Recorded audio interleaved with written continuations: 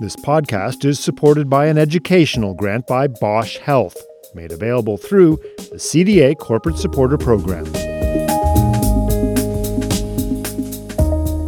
I think COVID-19 really has impacted not only our clinical care, but in a big way, our education delivery at all levels. And so one of the things that I guess I'm most proud of in dermatology is how quickly we as a group pivoted to really be able to deliver education in an appropriate, relevant, innovative way. And we did that at a national level.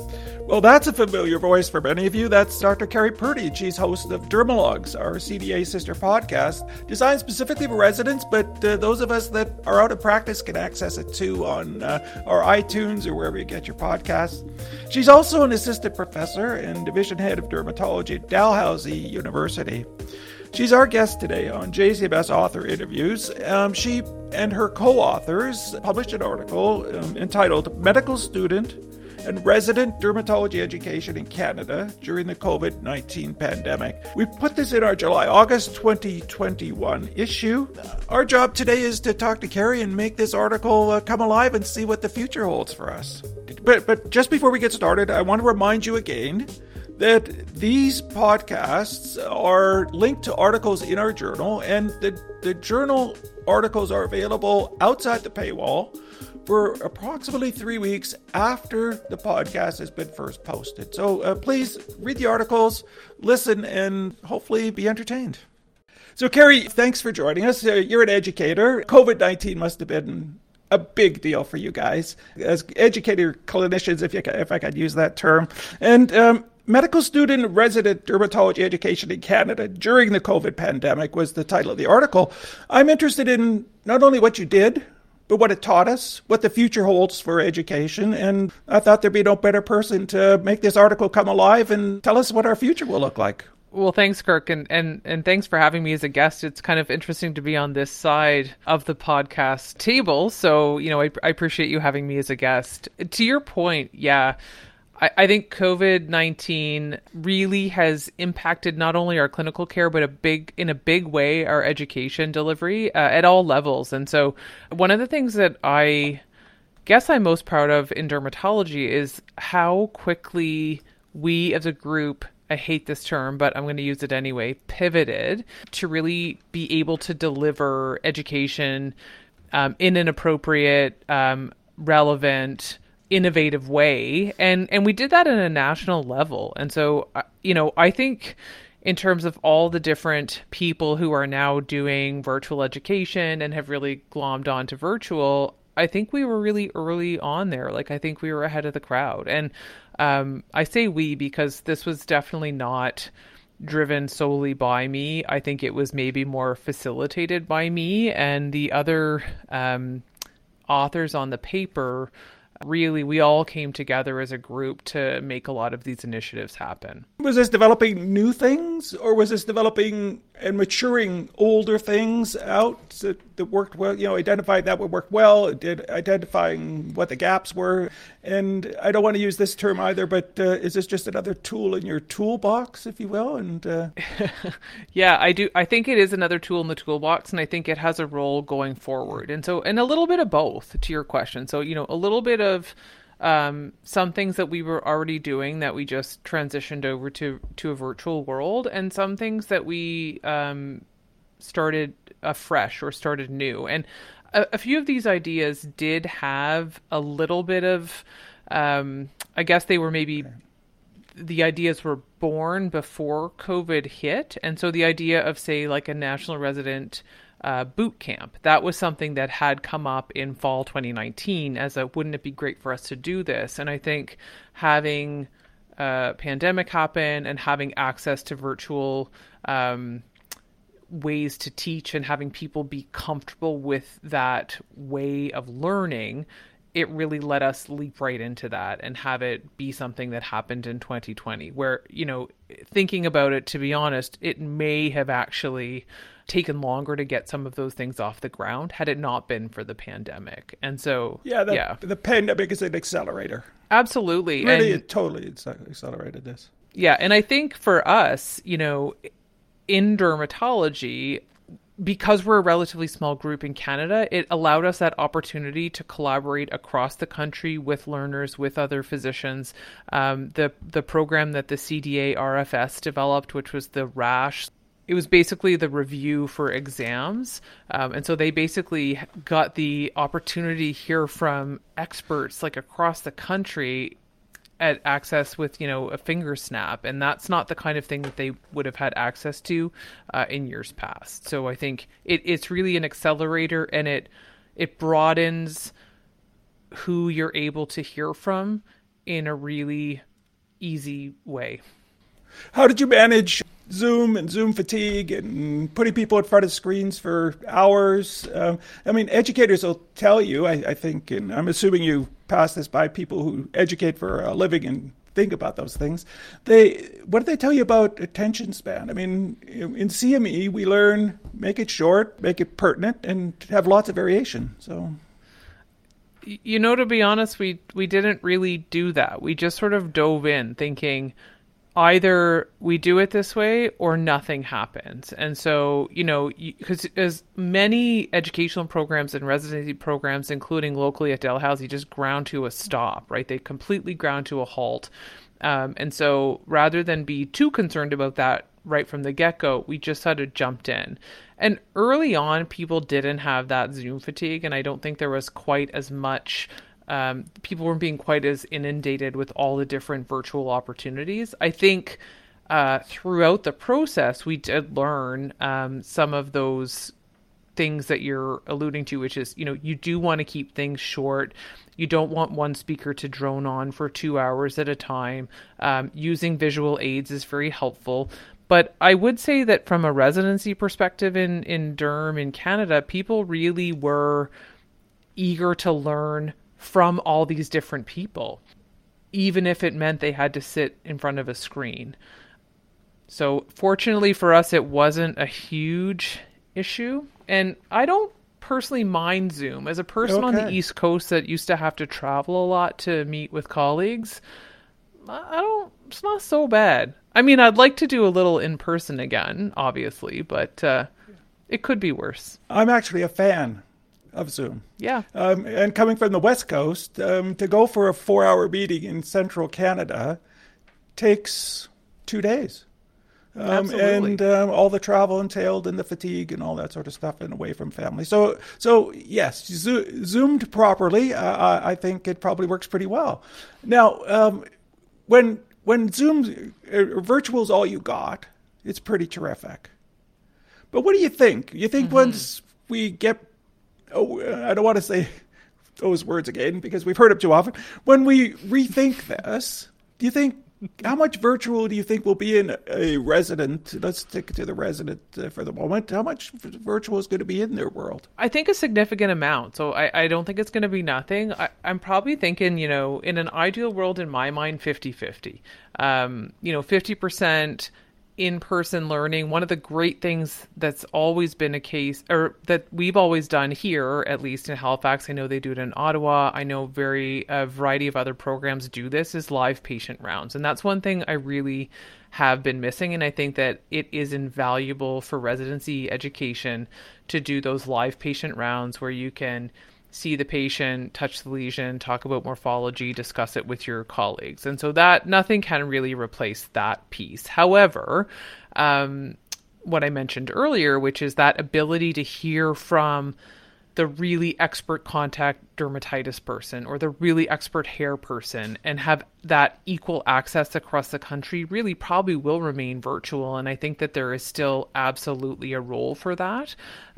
It also allows when people are doing, so currently what we've been doing in Halifax, it's been on and off, for example. And we're talking about the paper, which was national, but I can at least tell you from a local level where our epidemiology has been low at many times and we have been able to gather, we do more or less of a hybrid. And so we still do things virtually. If people are doing rotations in other places, people sometimes go to, say, Cape Breton locally, they can still log on and they can still get all the learning. Whereas a couple of years ago, they would have just missed academic half day for the 2 months that they were away. I do think it's a good time to think about something hybrid, to leverage some of the national programs, and then to do things in person, probably at a more local level. But I see this as something that we will add in that does provide a lot of value in the virtual world. Well, I'll tell you, as a practitioner, when I switched to virtual, it was all, huge learning how to do it. And I tried various ways. And, and I'm sure you found this. The simplest way was to have somebody send you a picture. And you could. And Yes. I think that's because that's how I learned, is from pictures, like a lot of pictures, right? So what I'm thinking is the 50% virtual that our residents have is probably going to help them, because things look different on a camera. And they look different virtually. And Yes. I need to Yeah. learn what X looks like virtually now. And I think that'll, I agree with you. I think a lot of this is going to be virtual, not because we like it, but because our patients like it. Well, that's just it. I think virtual care is not going to go anywhere. And in particular for remote and underserviced communities that really haven't had access, that now have access, it would be terrible to take that away. And so you're right.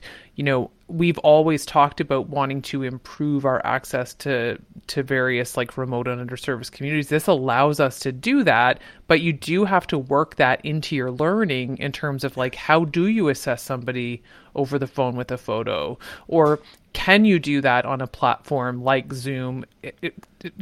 Spoiler alert, not really very well, but there are some better platforms that work. And so I agree with you.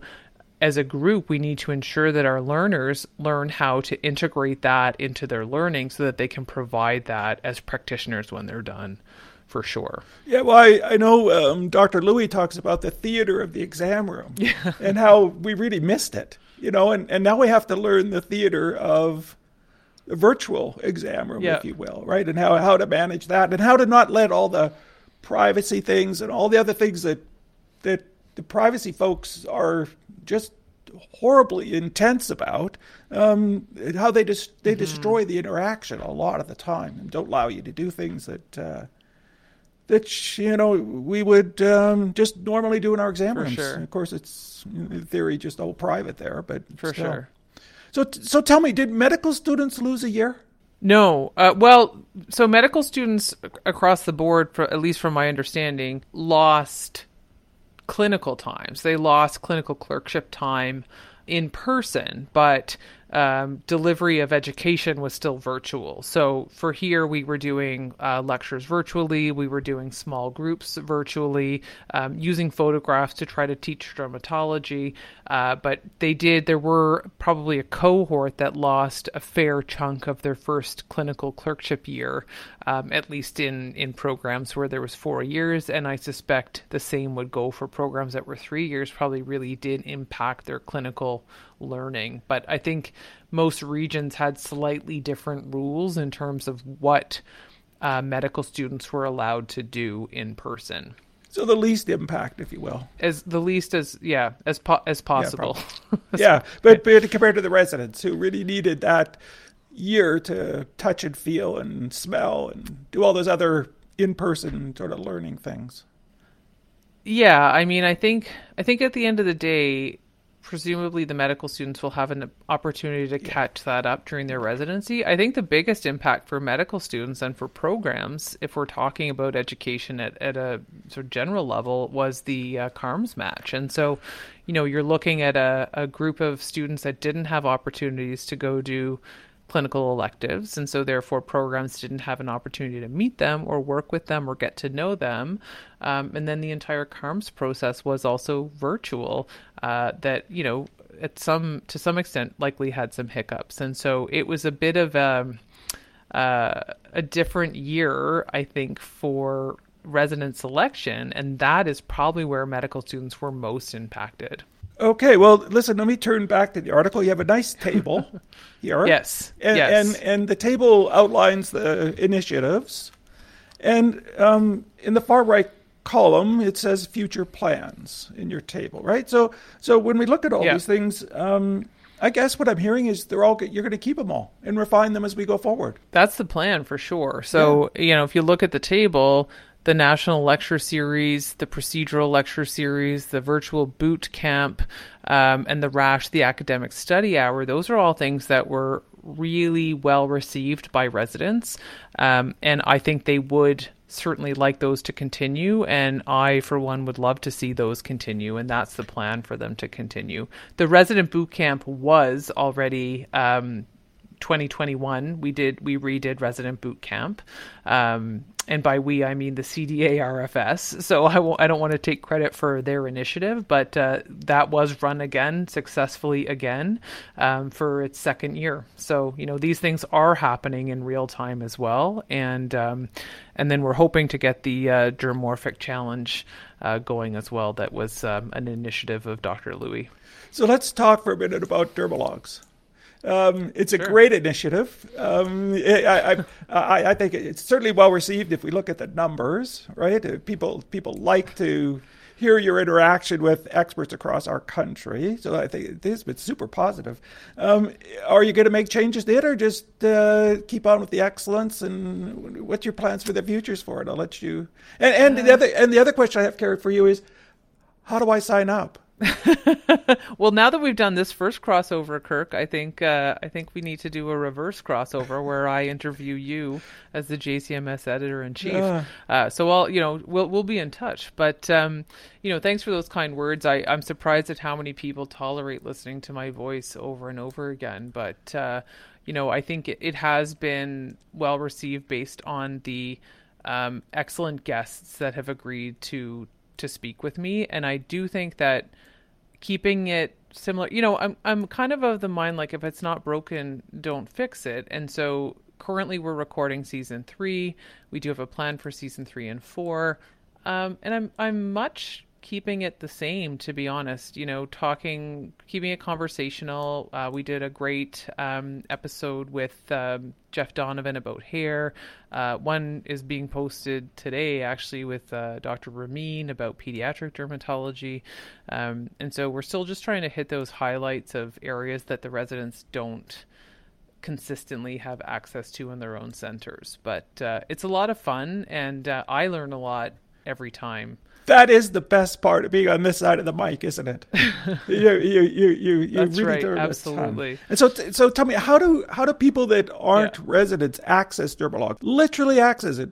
Oh, you mean like literally access it? It's basically anywhere that you download a podcast. So whether it's like Apple, Chrome, or Google, iTunes, Spotify, all those. Thanks. You know better than me. I don't even know how to access the podcast. Jeez. Exactly. I get mine on iTunes, and then for people that that like it, they can subscribe, and then that way when new episodes come up, they get a little note on their phone or wherever they listen and says new episode has been uploaded. So. Perfect. Yeah. Well, it's great. I mean, it's been a great initiative, and I think we could all stand to go back to school. I mean, and you get out and practice. Now, I'm out a fair ways, but I remember thinking out about year 10 to year 15, thinking to myself, now's the time I need to go back to school. That's right about where I am, Kirk. So it's interesting that you say that, because this morning one of our residents was presenting basic science on keratinocyte biology, and I thought, yeah, I don't remember any of this. I should probably read a book again. So I think that timing's just about right. Well, it may not be that you don't remember it. It's changed. That's the other piece. In 10 years, That right? is the other piece. You're right. Things are a lot different. Therapeutics have exploded. Knowledge of basic science has exploded. Genetics, it's just, I don't know how they do it. I'm not going to lie. I don't know how these residents keep that in their brain. I'm glad that I'm done. Yes. And it's a different world of information retrieval too. So yes. We have, you and I sort of never stopped book learning, if you will, and we knew where the books were. Correct. And you knew on your shelf, and you had your your tabs and things. These guys, as I see them, it's on their phone. or their iPad, right? And they know where they store it. For me, I've got 10,000 photographs, and I couldn't find one. Because I haven't thought ahead to organizing it. Right? Oh yeah, listen, I'm right there with you. I was like the queen of highlighters and tabs, so I don't know what I would do if it was on a screen. I need that. I need the physicality of turning the page of a book. Yeah. And so maybe I'll do the podcast on that. How do new learners learn? Yes. Fantastic. Yes. Yeah. There we go. We're all set. Okay. Well, listen, in the world of COVID, that's again, I'm sorry to take you so far away from your article, but in the world of COVID, we're not through it. This is going to keep going for years and years and years, one way or another. We've got a nice virtual platform that or multiple platforms that you're going to start to really bring into norm, if you will. It'll be the way that we teach. Are there ways to have these programs evaluated? Do you go and hire educators to come in and say, okay, this is how we do it? I mean, there's enough of them. You probably don't have to hire them. They'll probably be interested in getting involved, right? Because it's innovative, and you've been an innovator in this field. And I don't want to take personal, I really do think that this was significantly a group project, and I really do want to applaud in particular the co-chairs of the CDA RFS that really did spearhead a lot of these programs, and that was Malika Lada and Danny Mansour at the time, and they really did take the proverbial bull by the horns and just like really make these things happen. And I facilitated, but I think they really made it happen. And for me, that's awesome too, because these are, up and coming residents who will be our colleagues and who can continue to bring forth these initiatives and make them happen. To the extent with which, how do you evaluate? I think that's a great question. And I guess my answer is I'm not totally sure. I don't know if it's necessary to be really formal about it. I do think there's a lot of people in dermatology in particular that have an interest in medical education, or maybe have had some extra training or ideas about medical education. So this was, if you look at the list of authors on this paper, most of us are program directors.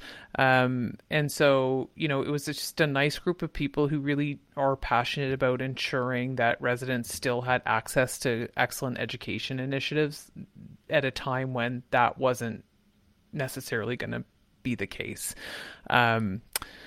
So to answer that, I don't know. I think, eventually when things do become we have evaluated them to the level of, we ask the participants to evaluate each episode or each experience or each lecture, each experience, the boot camp, etc. And so we can build on that feedback for following years. But in terms of like a more formal evaluation, time will tell, I guess. Okay. Yeah. Well, I guess as long as your audience is appreciative, it's when that drops off. I guess people vote with their ears these days. So. Yeah, it's a fair point. And I do think that you mentioned at the very beginning, but I do think that Zoom fatigue is a thing. And I think that if you compare, November 20, it's probably better to go April. So like April 2020 versus April 2022 or 2021. Whoops, I just skipped a whole year there. I just want to pretend like it's not happening. Then the options that residents and staff had in terms of what they could attend virtually or learn about, or webinars, like it just exploded, right? And so I think if you look back to April 2020 when we started doing some of these things and doing cross-collaborative resident half-days and academic time and all this, it was really innovative at the time. It may seem less innovative now. People maybe aren't listening as much, but I think once things hopefully like kind of reset to some level, that some of these initiatives do go on. And so especially say the boot camp or the procedural lecture series or the exam prep sessions, because I think those are things that do add value and they're nice to do at a national level. And the really only way to do that is virtually, practically speaking.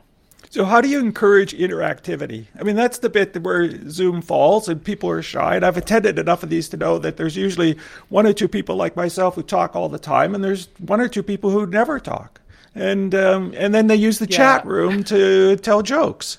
So I just that's the failing of that platform. I think is how to engage, and maybe just smaller numbers. But have you had any thoughts? Yeah, I agree, and I mean, I'm obviously one of the talking people too. So sometimes I actually have to say to myself, okay, Carrie, don't say anything. Try to let someone else speak. And then inevitably my mouth opens and I talk again. But, I do think that is a downfall of these platforms. I do think smaller groups, if you really want to be interactive, is the way to go, because it's an easier way for people to talk. You spend a lot of time on these going, and so, which is a challenge that you don't necessarily have in real life. I do think for some of these things, though, that are more didactic based, that I'm not against didactic teaching. So therefore, maybe this is why I like some of these things. Some of it really is more of an osmosis. You can sit back, you can listen, you can take notes, you can read about it, but you don't necessarily have to interact. I think if we were required to only do things virtually, and we did need to do things that are interactive. So, for example, what we do locally with our small group academic half day, there's 8 to 10 residents on there, and you really can say, okay, well, what do you think? What do you think? Would you want to make a comment? And it allows people to have an opportunity to talk. But I think it's a nice mixture in some of these programs where the residents can just listen or ask questions if they see fit, but they don't have to interact for all of them. And, this is my personal bias, but, I think that didactic teaching is sort of like a dirty word sometimes in academia. And I don't think it should be. I like listening to lectures, and I learned a lot when I listened to lectures. And I know that people learn in different ways, so it's nice to have different options, but that's my bias. Well, I share it, but maybe that speaks to how I learned everything. I mean, I sat in a room and read a book like you with a highlighter, right? And you went to lectures not to tell people what you thought of their lecture, but to listen to their lecture, what they had to say, right? No, I agree. And in dermatology, there's an incredible amount of content, and as you're alluding to, there's even quadrupled to over 10 times, whatever number it is. But it still requires some interaction from people like yourself to add rank ordering and priorities to these discussions, or else you get lost in the forest and you just wander aimlessly, learning minutia that will never help you become YouTube smart. I mean, you can tell somebody in a conversation it's gone to YouTube the day before. Because they'll want to switch the topic back to that YouTube thing that they just heard. Yeah. So we got to find a way to get that information stuck inside. Yeah, like distill it down and then lead the focus on what should be. Because you're right, the volume is incredible in dermatology. I did internal medicine first. It's not that there wasn't a lot of volume; there was, but I tell this to residents and I mean it. My exams were harder and I had to learn more detailed things for my dermatology exam than my internal medicine exam. And it's even more so today than it was a few years ago at this point. I don't really want to talk about it. Yeah. Well, therein is the value of a good didactic lecture from someone you respect who has done the job that could give you give you focus, and then you learn that. And if you want to learn, the minutia, go ahead. If you got the intellectual capability of doing that, go for it. If you got the brain space, pack it in there. But some of us don't. Yeah. All right. Well, listen. Thanks very much. That was great. The future looks bright. I'm really keen to sign up to Dermalogs again for season 3. I do learn something every time I listen to one of my colleagues. I think it's the best way to learn. So thank you very much. I agree with you. Thank you for having me. I really appreciate it. And again, this was a this is a team effort, and we've got some really fantastic colleagues across the country and residents that are very passionate about making sure that this is a priority. So, I want to thank my co-authors first and foremost, and thank you for having me on today. You're very welcome. Cheers. Cheers. Well, that was Carrie Purdy, who you recognize as the host of the CDA Residents podcast, Dermalogs. Carrie was very keen to recognize her co-authors in this article, and I think together they created a very nice snapshot for us of dermatology education during the COVID pandemic.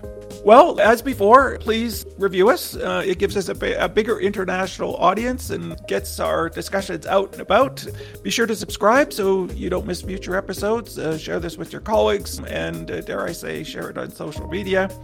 I'm Kirk Barber. Thanks so much for listening, and until next time, be good to each other.